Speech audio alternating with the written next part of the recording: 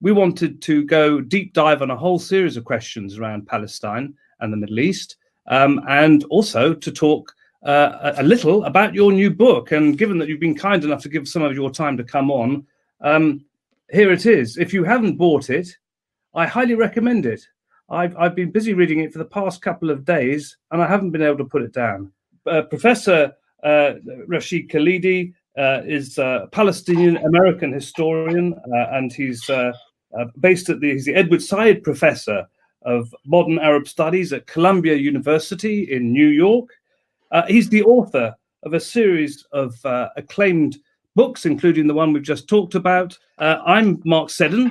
I'm the former UN correspondent for Al Jazeera Television. I used to work for the Secretary General of the United Nations, Ban Ki-moon, as a communications advisor, and last year for the President of the General Assembly, Maria Fernanda Espinosa. That's me, but far more importantly, Professor Khalidi. Thanks for joining us. I mentioned your book. I've been reading it, The 100 Years' War on Palestine. Also, particularly the powerful narrative that runs through it, which is essentially that of your own family's experience. This is what gives this book something really rather different. And you write quite candidly about what you describe as the creation of a settler state in Palestinian lands. And I just wondered if you could just begin by telling us something of what, in effect, this has really meant to your family over the decades. What has been your family's experience of a settler state? Well, I in this book, I'm doing something very different from anything I'd done in my previous writings. And as you say, I try to use a personal perspective. I try to talk about experiences that members of my family and some other families went through as a means of illustrating the thesis of the book, which is that this is not a tragic struggle between two peoples, each, right versus right, but rather it's been a one-sided war against the Palestinian people to establish this foreign colonial settler state in their midst. I also argue that Zionism developed into a national movement like other settler colonial projects, the United States, Canada, Australia, and New Zealand. A nation state was established, a people was established. So it's a national movement at the same time as it's a settler colonial movement. And what I was doing in this book that's different, I hope, from what others have tried to do using this paradigm, is to show through my own personal experiences of members of my family, things that have been related to me, and papers that I found in family archives that show different stages of this war. I mean, I was quite interested because the discussion around the idea of a settler state, I mean, in some respects, obviously the historic Palestine was home to Muslims, to Jews, to Christians. It was a diaspora. I assume when you talk about a settler state, you're talking about the successive waves of people who have moved to Israel, Palestine, if you like, in the succeeding generations. I mean, correct. That is what you mean, isn't it? Correct. I mean, there's obviously an indigenous population of Muslims, Christians, and Jews in Palestine historically, going way back. But what I'm talking about is the Zionist project. What I'm talking about is the project to establish a nation state for the Jewish people in Palestine at the expense of, and in effect replacing, the indigenous population and denying their national rights. And up until 1948, they were a majority of the population. By the UN Charter, they should have had the right of self-determination. Instead, a Jewish state was established in most of Palestine as a result of the 1948 war. So that's one of the wars that I talk about. I talk about several phases of this war on Palestine, and that's one of them. But tell us, if you will, because you talk about your antecedents, your ancestors who lived in a very different climate and different times, different country. For a lot of people who have little historical knowledge, I mean, tell us what, if you can, what their experience might have been at a time when Palestine was essentially an area where people coexisted without an idea of a settler state. Precisely. I actually start the book with a story about my great-great-great uncle, a man named Yusuf Dia al-Khalidi. who had at earlier stage of his life had been mayor of Jerusalem several times. He, in fact, had been deputy for Jerusalem in the first Ottoman Parliament of 1877-78. And so he was a person who was part of the society that you're talking about, in which Jews, Muslims, and Jews, Christians, and Muslims lived in relative harmony, and in which the idea of nationality was only beginning to develop. And I start the book by talking about a letter that he writes to Theodor Herzl. He knew of Herzl from having lived many, many years in Austria. He taught at the university there at one stage. He had been an Ottoman diplomat at another stage. And so he knew of Herzl. And his letter evinces his great respect for Herzl. And in fact, for the Zionist idea in principle, because he talks about the persecution of Jews. He's quite understanding in this 7-8 page letter in French to Herzl about the causes that drive people to support the Zionist movement. But he said, for God's sakes, don't do this in Palestine. This is a country with a population that will not accept to be superseded. And so I think that he represents that generation that you're talking about, that lived, as it were, before modern political Zionism, before nationalism, for that matter, Palestinian or Jewish, in the 19th century. So the letter he wrote in 1899 is sort of a harbinger, a warning of what is to come. And of course, it's ignored by Herzl. Well, look, Professor Khalidi, before we go any further, I'll just take a few comments and a question that they've been beginning to come in. Dennis Corthosa is very much looking forward to this. Thanks. We have a question which kind of also leads on indirectly from what you were talking about then to where we are now. This is a question, I believe, yes, it is from Dennis. And the question is, what is the impact on the debate about the future of Palestine of the continuing suspension from the Labour Party of Jewish and non-Jewish activists opposed to Israeli colonization of the territories? I mean, yeah. I'm unaware of that. A lot of people will be unaware of that that happening. But what's your reaction to that? Well, anyone who's followed the activism that many people have engaged in around Palestine, whether in the United States or the UK or Germany or France for that matter, will know that there is a ferocious campaign to brand as anti-Semitic anyone who criticizes Israel, anyone who argues for Palestinian rights. We have an identical campaign with exactly the same themes, exactly the same slogans, exactly the same money, organizations, legal strategies, and so on behind it in the United States. It is not a UK phenomenon. This is a global phenomenon. The struggle for Palestinian rights has united mainly grassroots organizations. And in response, the State of Israel, the Ministry of Strategic Affairs, headed by a man named Gilad Erdan, and various powerful groups in the United States, AIPAC and its spin-offs, a very large number, in fact, of organizations, are devoted to combating any mention of Palestine, any discussion of Palestine, any criticism of Israel, using the canard, using the lie that any such criticism is anti-Semitic.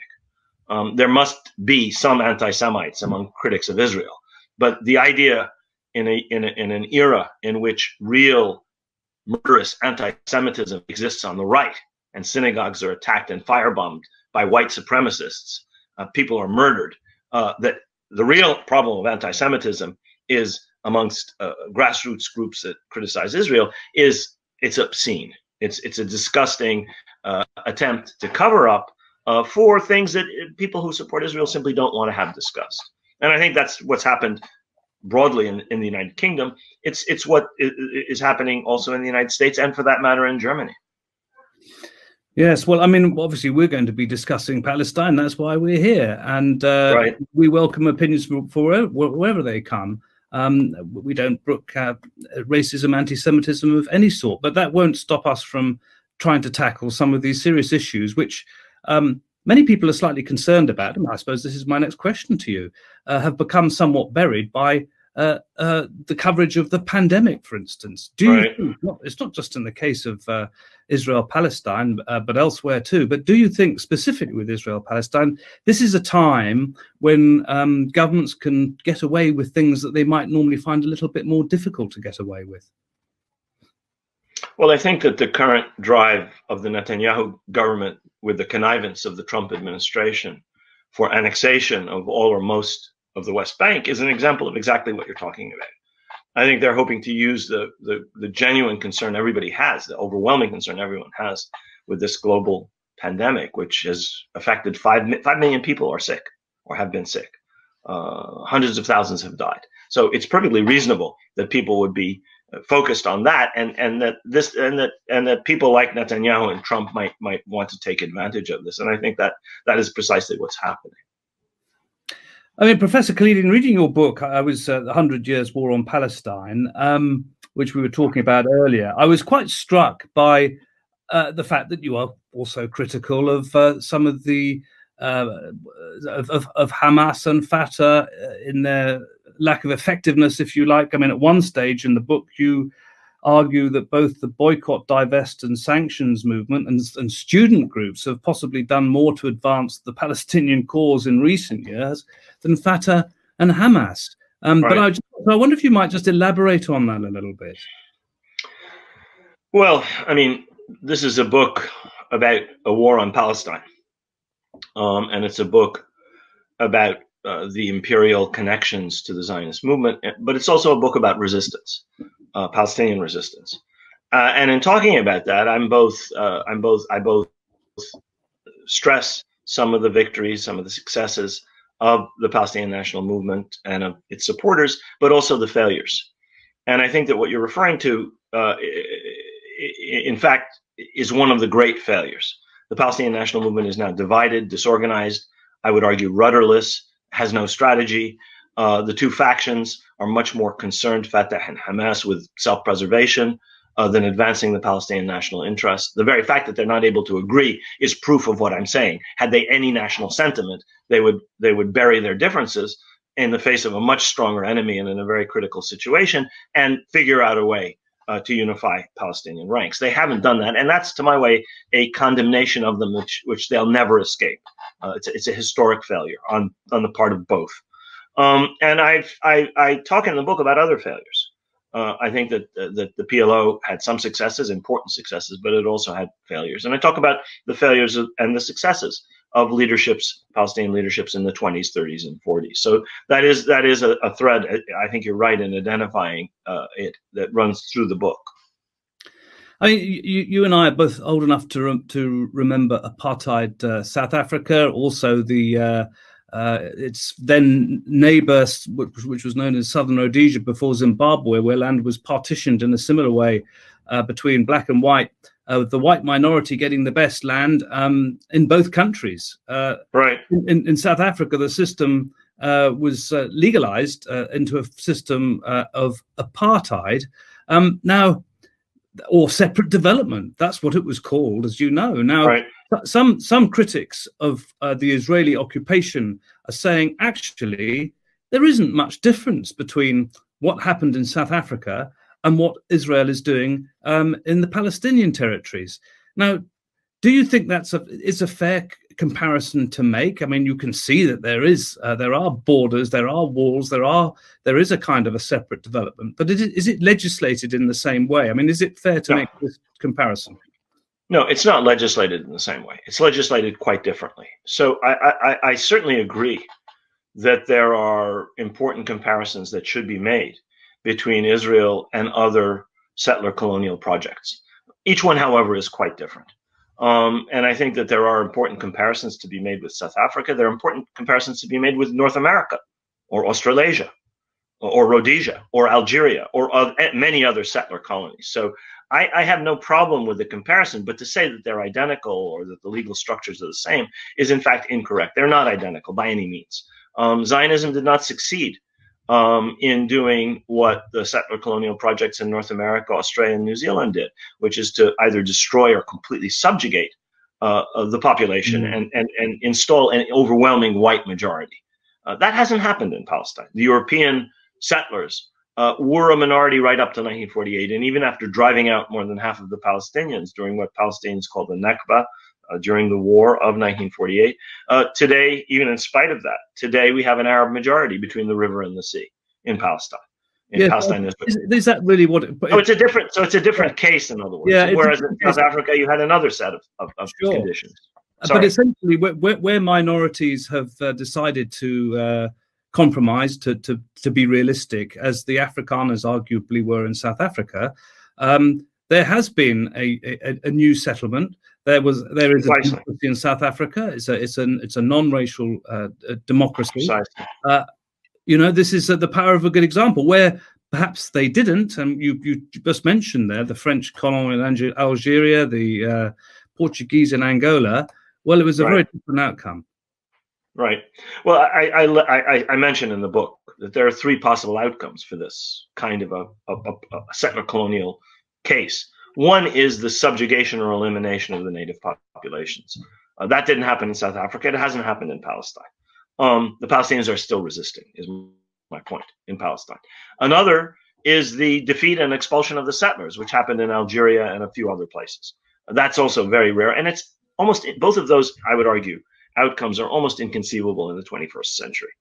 And the last and the most optimistic and hopeful is the one you point to in South Africa, which is somehow overcoming the legacy of, in the case of South Africa, white supremacy, and in the case of Palestine, Israel, overcoming the legacy of the domination of one people by another, and the establishment of a whole series of laws and structures which privilege one people at the expense of another. That could be done. It's not going to be easy to do. Oh, God, heaven knows. But as you point out, it is an example that we can draw from. A couple of questions that have come in. This one is from the Reverend Carol Sims. Do you know I beg your pardon, do you think the annexation will proceed, to which she refers to the plans for by the Netanyahu government to take 30% of the West Bank, or is there any way to stop Israel from taking over the Palestinian territories? Yeah, I know if it'll proceed. It looks like it might. Is there a way to stop it? Of course, there's a way to stop it. Were there to be a serious response from Europe, I don't think you can expect that from the United States. Not under Trump, and not for that matter, in my view, after January, should he be elected, under Biden. I don't think that's going to happen. That the kind of serious, practical, biting, harsh measures will be taken by the United States. Europe could do that. Will it? I doubt it, but it could. If Israel realizes it will suffer in terms of material benefits that it obtains from its enormously important relationship with Europe, I think there would be second thoughts in Israel. If I could also ask you, really, this is, to ask you, in fact, you're based in the United States, you're based at the Columbia University in New York, and it's a country, of course, that boasts a very special relationship with Israel, and a country where it's actually quite difficult very often to advance the arguments for the rights of the Palestinians. So I wonder if you could tell us something about what it is like for people such as yourselves who are advocates of the Palestinian cause, when you have a media and certainly a politics that really is not very friendly. Right. Well, on the one hand, on the other hand, we are operating in an unfriendly environment, as you point out. Certainly, the mainstream corporate media is highly biased in favor of Israel. That's changing. It's changed somewhat, but nevertheless. And certainly the political system is stacked against Palestinian rights. The Republican Party is completely in the grip of a base that is fervently pro-Israel. Evangelicals, Southerners, people for whom Israel is very, very important. And it has multiple major donors, people like Sheldon Adelson, who donated more to Trump than anybody else in the world, whose only issue is Israel. So the Republican Party is solidly, it's to the right of Netanyahu, if I can say that. The Democratic Party is a little bit different. And there actually is a bit of hope, because at the base of the Democratic Party, you have a coalition, which in fact, in some respects is quite favorable to being open-minded on the issue of Palestine.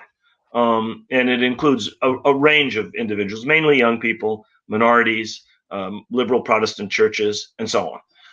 And you, secondly, have on the positive side, important movement on American campuses, where there's an open, vigorous debate. When I was an undergraduate, I mentioned this in the book, Golda Meir came to Yale. where I was a student. There were hundreds of people in support of her, and there were 4 of us demonstrating against her. And that about summed up the balance in the United States in the 60s, the 70s, and into the 80s. That's not the case anymore on American college campuses. Supporters of Palestine are sometimes more numerous on many American campuses. They pass resolutions in favor of boycott, divestment, and sanctions. Brown University, at Columbia, and so on and so forth. Many other schools in the United States. So there has been a change, and there is a change at the base of the Democratic Party. The problem is the established leadership of that party is as pro-Israel as it's ever been. So the Bidens, the Obamas, the Clintons, the Schumers, the Pelosi's are fervently supportive of Israel. And this is a problem that is going to be very difficult to overcome. But I will add that a grassroots movement in the United States, mainly led by students with almost no money and almost no external support, certainly, is facing, almost on a basis of equality, one of the most well-financed so-called campus movements in support of Israel, and intended to suppress groups like Students for Justice in Palestine or Jewish Voice for Peace or other advocacy for BDS.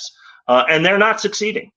In spite of their advantages in terms of money, legal advice, and the laws that they've managed to pass in a number of states. Yes, I mean, you can see that there's this change, especially amongst a lot of young people, a lot of young activists, universities, a Democratic Party at the grassroots level.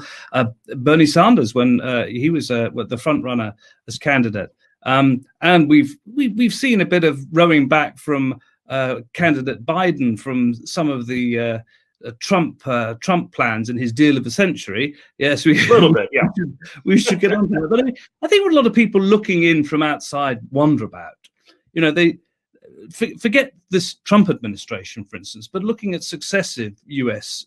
Administrations who have always said that they support a peace process.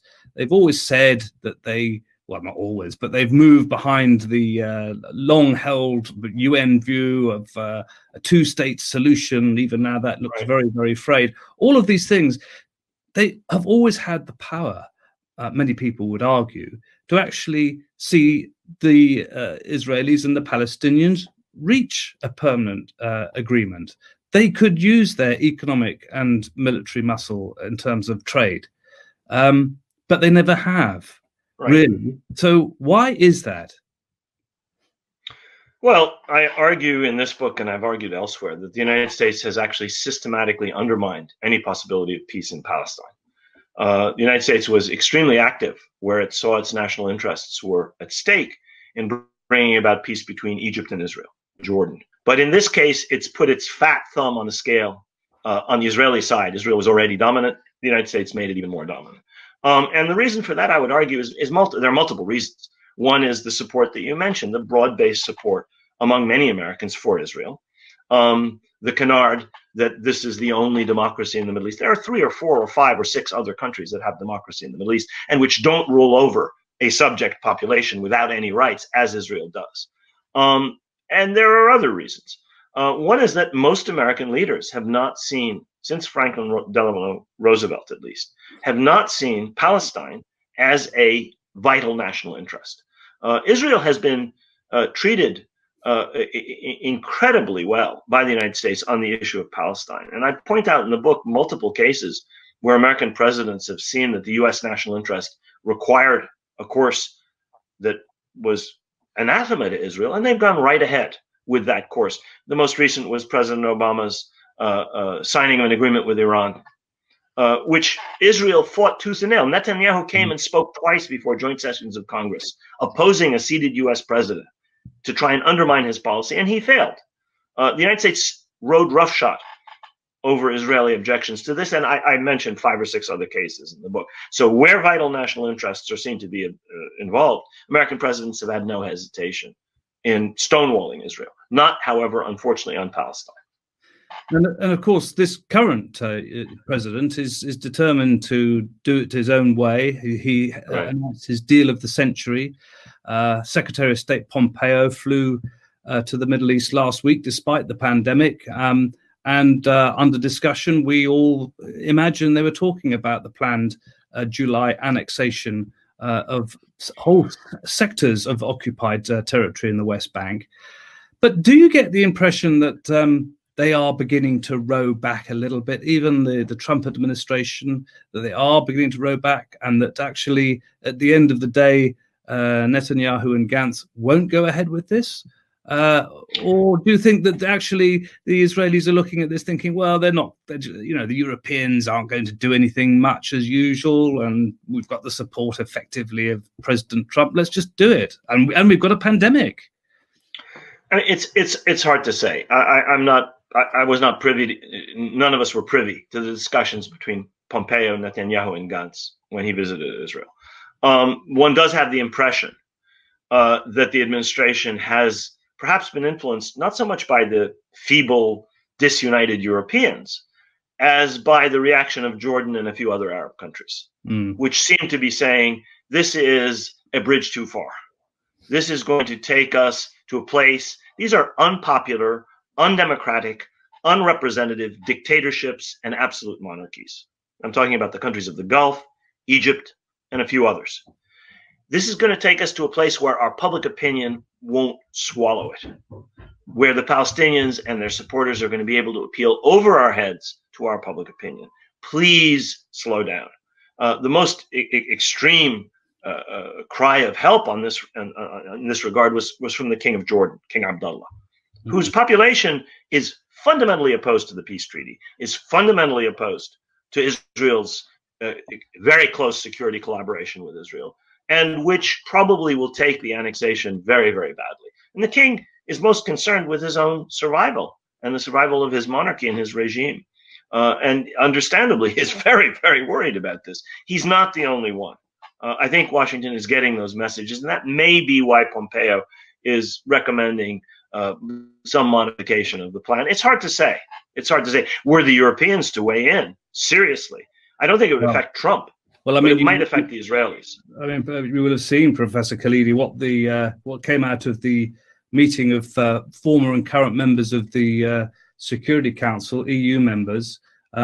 They said, they released a statement a couple of days ago saying, in this vein, talking about the planned annexation, we note with grave concern the provision to be submitted for approval by the Israeli cabinet on the annexation of parts of occupied Palestinian territories. I mean, you know, grave concern doesn't exactly frighten the horses, does it? No, absolutely not. Rigid, unbreakable sanctions, punishments, withdrawal. Kick them out of Eurovision. Kick them out of the European football. That would bother the Israelis. Limit the biggest trading partner of Israel is the EU. Limit their trade with the EU. Say we're going to sanction you by 30% or whatever it may be in terms of trade. Now, getting the EU to do this, given the fifth column of Hungary and a few other Eastern European countries, which are blindly pro-Israel, would be very difficult. But there's nothing to stop 25 or 26 European states from saying, we'll do it on our own. There's nothing to stop Britain, France, Germany, whoever, Spain, Italy, Ireland, from saying, we're going to take this, and this sanctions. Hell with the EU. If Hungary vetoes, let Hungary, you know, continue its kiss-kiss relationship with the Netanyahu government. Yeah, I mean, it's interesting because the whole apple cart, if you like, could be completely tipped over by all of this, and people can't really predict what the outcomes could be. You've talked about them in your book in the broader sense.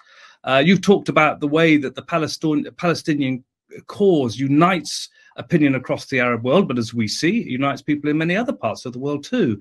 Right. And it certainly wouldn't really suit people if this annexation went ahead and right. Palestinian Authority collapsed. I mean, I just wanted to ask you, actually, the Palestinian Authority this week suspended all security arrangements that it has with the Israeli state under the Oslo Accords, perhaps rather late. I don't know how effective, but that's an important signal. Very late.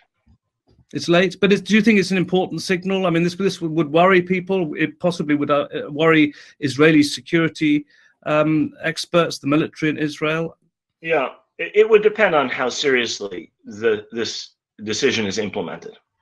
if it really means the Palestinian security forces, for the first time in their history, protecting the Palestinians instead of protecting Israeli settlers and Israeli military forces and Israelis, and prevent, and if those forces were to stop Palestinians from demonstrating, if those forces were to stop handing people over or targeting people for arrest by the Israelis, obviously it would have an impact. If they simply sat in their barracks and did nothing, it would have an impact. There's no question.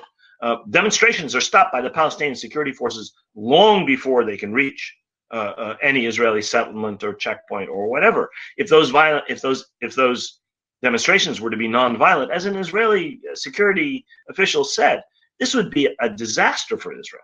I mean, women and children marching to checkpoints or settlements in front of the cameras of the world would be a very difficult thing for Israel to put up with. One of the things I point out in the book is that there are some strategies the Palestinians have adopted that have actually won them sympathy. And there are some periods from 1982 going forward, in fact, going back to the 60s and 70s, where the Palestinians did things that negatively affected their image or that positively affected their image. And this is a situation where there is a potential for positively affecting international public opinion. And I think the Israelis have every reason to be worried if in fact, these decisions are seriously implemented by the Palestinian Authority. Well, we have a question. I think it's from Fahid, and it follows on from what you've just been saying. You mentioned earlier about the population composition. He says, today the population between the Jordan River and the Mediterranean is about, this is the Palestinian population. I know the population overall is 14 million, but the Palestinian population is 3 million in the West Bank and East Jerusalem, 2 million in Gaza, and 2 million in Israel itself. How does Israel plan to handle 50% of its population if it moves ahead with this annexation? Well, that's the $24,000 question. That's exactly the right question to be asking. And sane Israelis, rational Israelis, people who are not have not drunk the Kool-Aid of the Greater Land of Israel movement or the settler movement, understand that this is you cannot square that circle. You cannot claim to be a democracy where you rule over a majority population, most of whom have absolutely no rights whatsoever. A subject population, you can call it whatever you want, in Bantustans and whatever you call it. That is simply unsustainable, given that Israel is completely dependent on Western liberal democracies. Completely dependent in some respects. Nuclear superpower, regional power, most powerful army in a very large part of the world, but very deeply dependent on Europe and the United States for crucial military, security, economic, and most important, diplomatic support.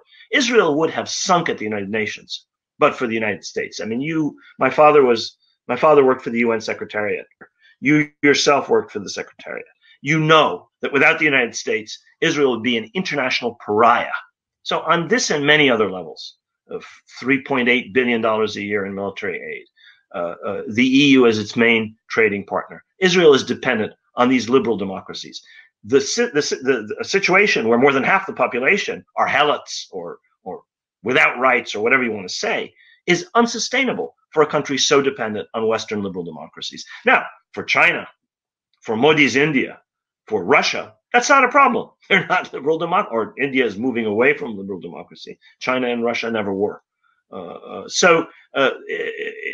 Israel can get away with this in terms of Orban's Hungary or Bolsonaro's Brazil, but cannot in the long run get away with it as long as people know these facts. Now, that's why they're fighting so hard against movements for Palestinian rights in the UK and Germany and France and the United States, because getting these facts out makes Israel vulnerable.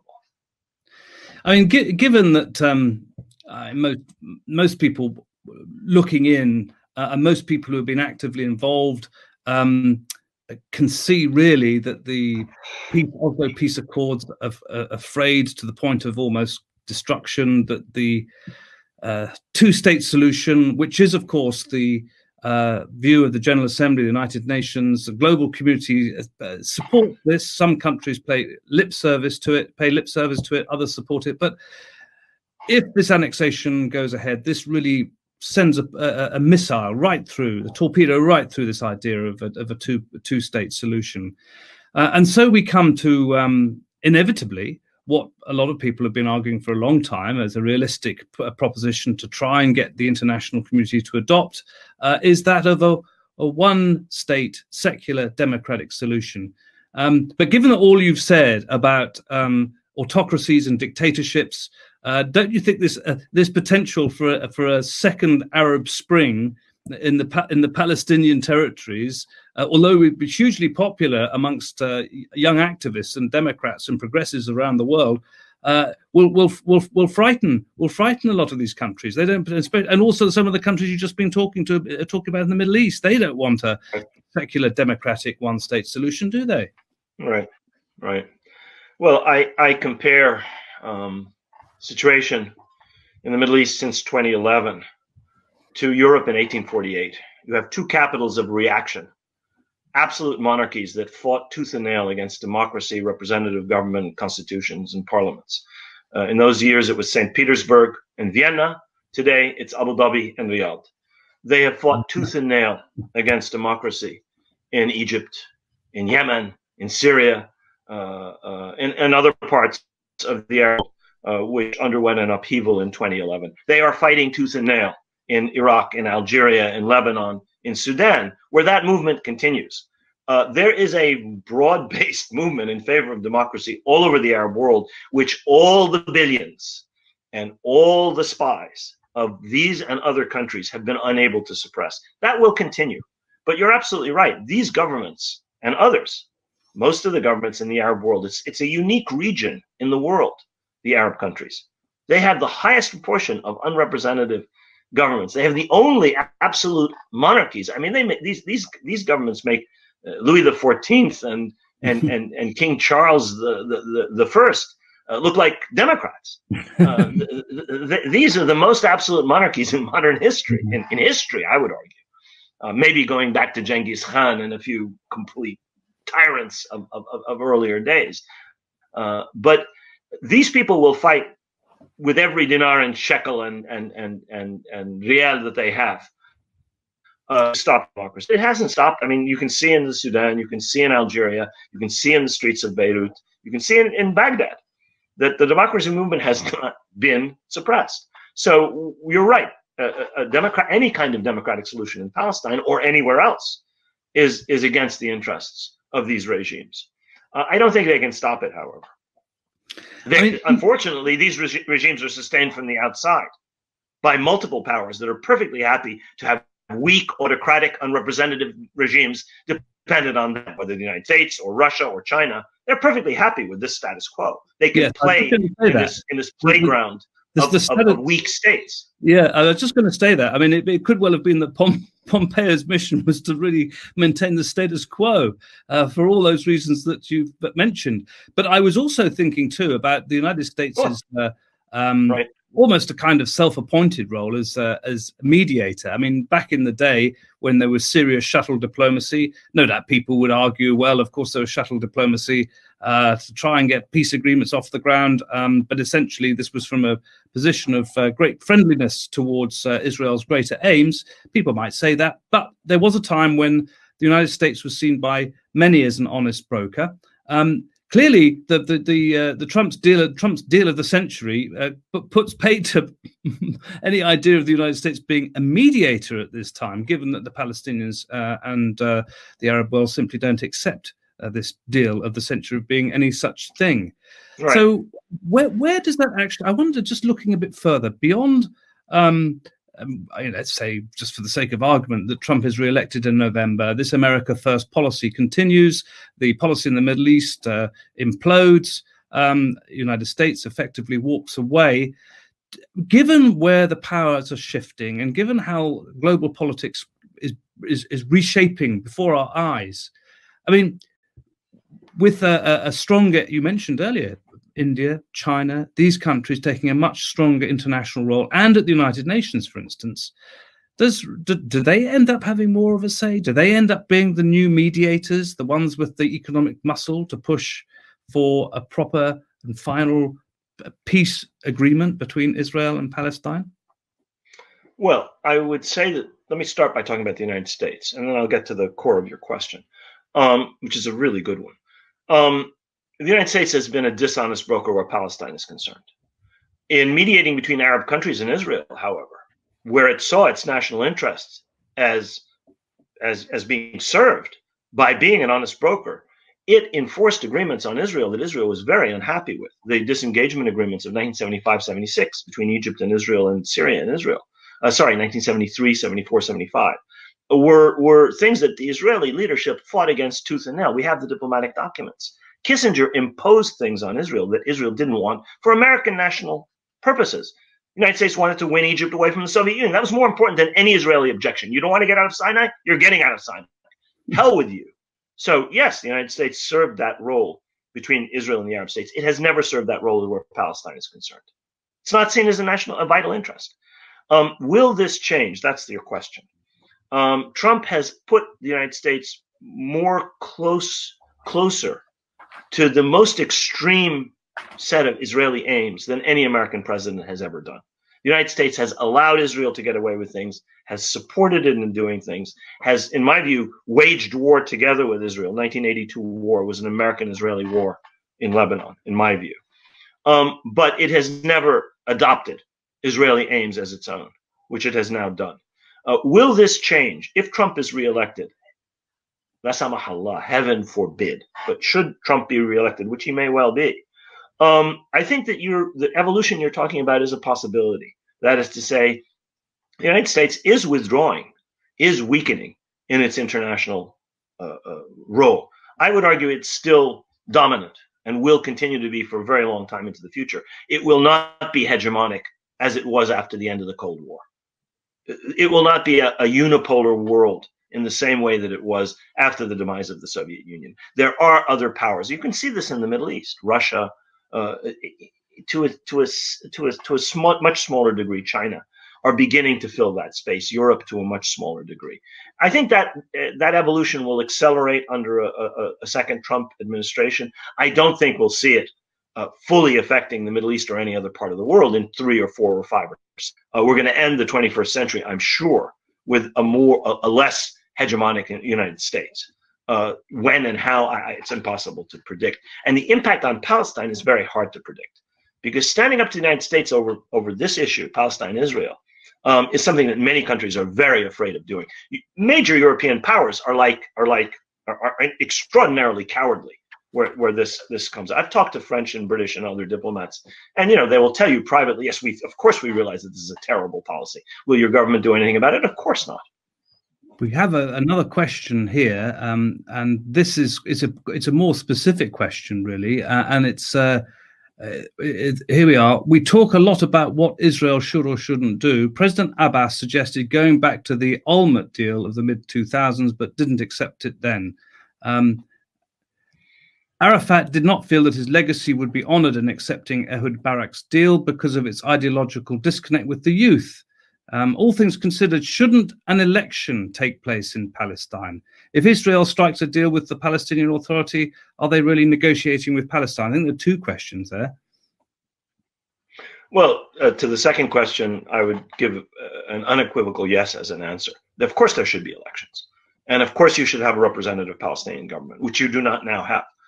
This government is 14 years past its sell date. This so-called president, in fact, is not a president. He was elected in 14 years ago, in 2006. He has no legitimacy. In terms of Palestinian legal norms, this is not my view. This is constitutionally the fact. Same is true for the Palestinian Legislative Council, the elected body. Neither Abbas, it should be mentioned, nor the Palestinian legislators represent the Palestinians. They represent the people who elected them in the Gaza Strip and the West Bank, which is a small minority of Palestinians. Half of Palestinians live outside of Palestine. Another 2 million or so live inside Israel. They were never consulted. So a majority of Palestinians are not represented by the Palestinian Authority. But yes, there should be, of course, a democratically elected Palestinian leadership to assent to any agreement or to dissent from any agreement. That's the first response to the second part of the question. As far as the first part is concerned, I would dispute the questioner's analysis of Barak or Olmert's proposals. In fact, Barak had lost his majority in the Knesset. What did his offer represent? And how serious was it? And was it ever made to the Palestinians? It was not. Barak spoke to Clinton, who spoke to the Palestinians. There was no formal written Israeli proposal at Camp David in 2000. Another canard. What he said exactly and what the Americans told the Palestinians is another matter. Aaron David Miller, who was there and has written an account of this, has said we've always operated as Israel's lawyer. Did Israel's lawyer give the Palestinians exactly what Barak said? I don't know. Nobody knows except the people who were involved in massaging whatever Barak said and transmitting it to Arafat. But we know several things about several of these Israeli proposals. One is Israel is not, under any of these proposals, granting the Palestinians absolute sovereignty. Sovereignty means control over your airspace, your water resources, your borders, your population control, imports and exports. Israel, in every proposal I've ever seen, maintains control over all those things. Therefore, statehood, sovereignty, self-determination, as any international lawyer would define them, has never been on offer, nor from Rabin, nor from Barak, nor from Olmert. And I think it's very important to think about that. Yes, they offered them this trinket. Yes, they offered them this inducement. Yes, they offered them these shiny beads. Was this statehood, sovereignty, self-determination, control over your borders, control over your population registry, permission to bring citizens into your country without limit? The United States has a president who has campaigned on immigration control. European governments have come to power over immigration, control over immigration into their own sovereign country under any Israeli proposal, i.e. allowing Palestinians back without limit who were forced out by Israel or whose ancestors were forced out by Israel. So what are we really talking about? I mean, one kind of sauce for the goose, one kind of sauce for the ganders. Israel can bring in anybody it wants, can control anything it wants in Palestine. The Palestinians have these limited set of rights and are supposed to be satisfied with that. So I challenge people who talk about missed opportunities by Palestinian leaderships. I've criticized Palestinian leaderships for their failures. These are not their failures. You do. You're very fair in your critiques, and nobody can accuse you of not being critical where organized governments and administrations have deserved it. I'm just wondering, from what you're saying, I mean, given the move to recognize Palestine as a state, many countries have now done so. Many European countries have done so too. I mean, does that actually empower the Palestinians at all, or is this? I mean, is it just this is a nice piece of solidarity which doesn't really or hasn't really meant anything practical? I have to say, I'll be very blunt about this. I think the Palestinian National Movement made a terrible mistake in assuming that the Oslo Accords involved a path to statehood and sovereignty. They did not. They were meant to block off that path permanently, indefinitely into the future. That's what Israel intended. That's what the United States intended. That's what Oslo was. The fiction that a state was being built, an independent sovereign state, by the Palestinian Authority, is, in my view, very pernicious. It encourages the illusion that a Palestinian Authority completely subordinate to Israel and whose security forces are essentially doing the work of the Israeli security forces in suppressing the Palestinian population, in protecting settlers, in protecting the army of occupation, both of whom operate untrammeled throughout the Palestinian territories, is a pernicious, dangerous, harmful illusion. Now, having Palestine recognized is not a bad thing. The PLO got Palestine recognized in one form or another starting in the 1970s. That was a good thing. Palestine needs a national liberation movement. It does not need a fake authority or a quasi-state, which is in fact subordinate to and a subcontractor of Israeli occupation. Israel had that in South Lebanon. It had the South Lebanon army. It wasn't Lebanese. It wasn't Southern. It was Israeli. It was controlled by the Israeli government and military and security forces. And that's the case with the Palestinian Authority security forces. They do what they're told. Israeli military intelligence, by the Shabak, by the American intelligence services. They don't protect Palestinian security. People are shocked recently because the Palestinian security forces have actually been doing something to help the health of the Palestinian population. And people have said to me, this is the first time they've done anything for our security instead of the security of the settlers who take our land and the soldiers who oppress our people. which is a good thing. I'm not against that.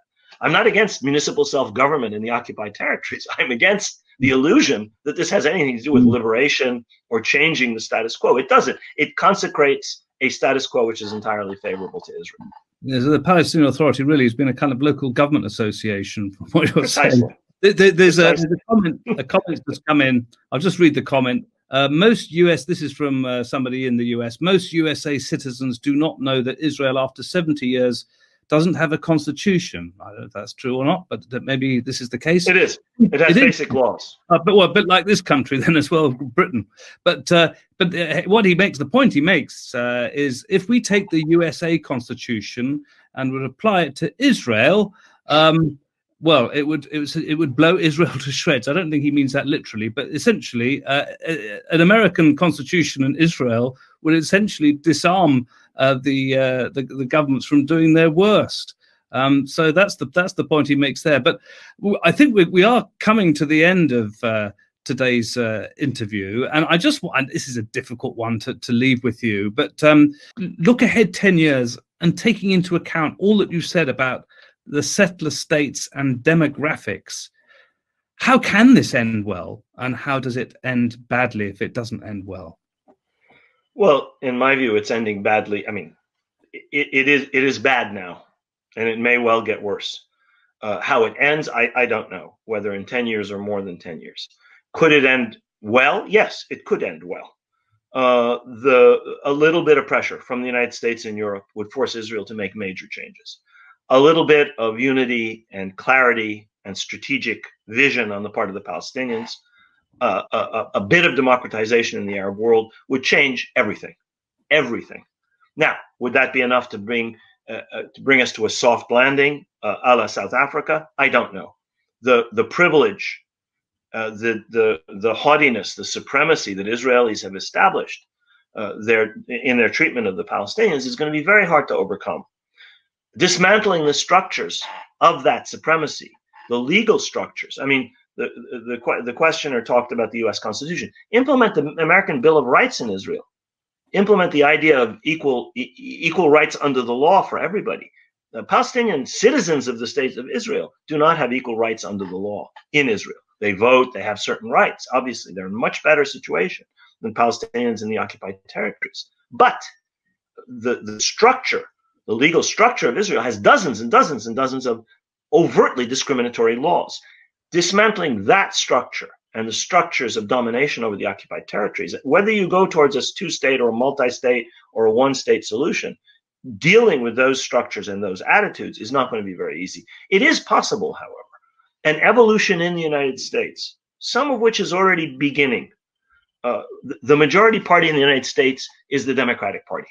The Democratic Party won 10 million more votes in the 2018 midterms for Congress and the Senate than did the Republican Party.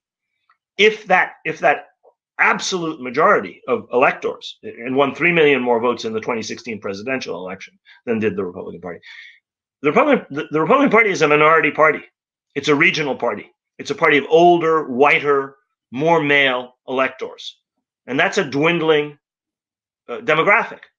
As and when the Democratic Party is able to win nationwide in a few elections, you will see a change because the mass base of the Democratic Party is infinitely more sympathetic on the issue of Palestine than is either the leadership of the party or than is the mass base and the leadership of the Republican Party. That in and of itself is going to force major change. If it happens, it may or may not happen. I mean, the Republicans have managed to win election after election through gerrymandering, through voter suppression, through control of the courts. That may well continue. If it doesn't, the current status quo in Israel is in trouble. If the Europeans ever get their act together, the status quo in Israel is in trouble. So I can see forces. If the Arab countries have a democratic transition, the status quo in Israel is in real trouble. I mean, you can go back to 1948 and see how Israel and the European powers and the United States played on the weaknesses of Arab regimes. Democratic governments are corrupt often, are weak often, can be played upon often, but the people have a choice and an opportunity to express themselves in a way that under a military dictatorship like Egypt or an absolute autocracy, as we have in most Gulf countries, with the exception of Kuwait, They can't. So those things could lead us to a better future. Will they? Well, only God knows. Let's leave it on an optimistic note, and also with a couple of final comments from viewers from across the world. Deep Dive Palestine, continue your great program. Please invite Dr. Mustafa Barghouti and another time Dr. Ramzi Baroud. And we've also had this. Thanks. This has been an interesting conversation. Looking forward to buying Professor Khalidi's book, which prompts me to raise it up again. This is the book.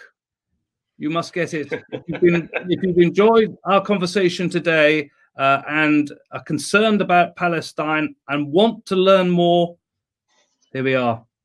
That's the UK edition. That's the US edition. Oh, here we are. Either. So I should very much like to thank, on behalf of all of us here at Palestine Deep Dive, all of you who have been viewing, Professor Rashid Khalidi, and wish him all great success and hope that you can join us again. Good luck with your book, and we're looking forward to the paperback sales and another launch here in the UK, so we can all come along. And hopefully, I had a wonderful time in the United Kingdom in February. I hope to do it again whenever travel is possible. And thanks to all the viewers. I hope they all stay safe and well. And thanks to you, Mark, and to the Palestine Deep Dive team. This is a wonderful, wonderful opportunity. Thank you very much. Thank you.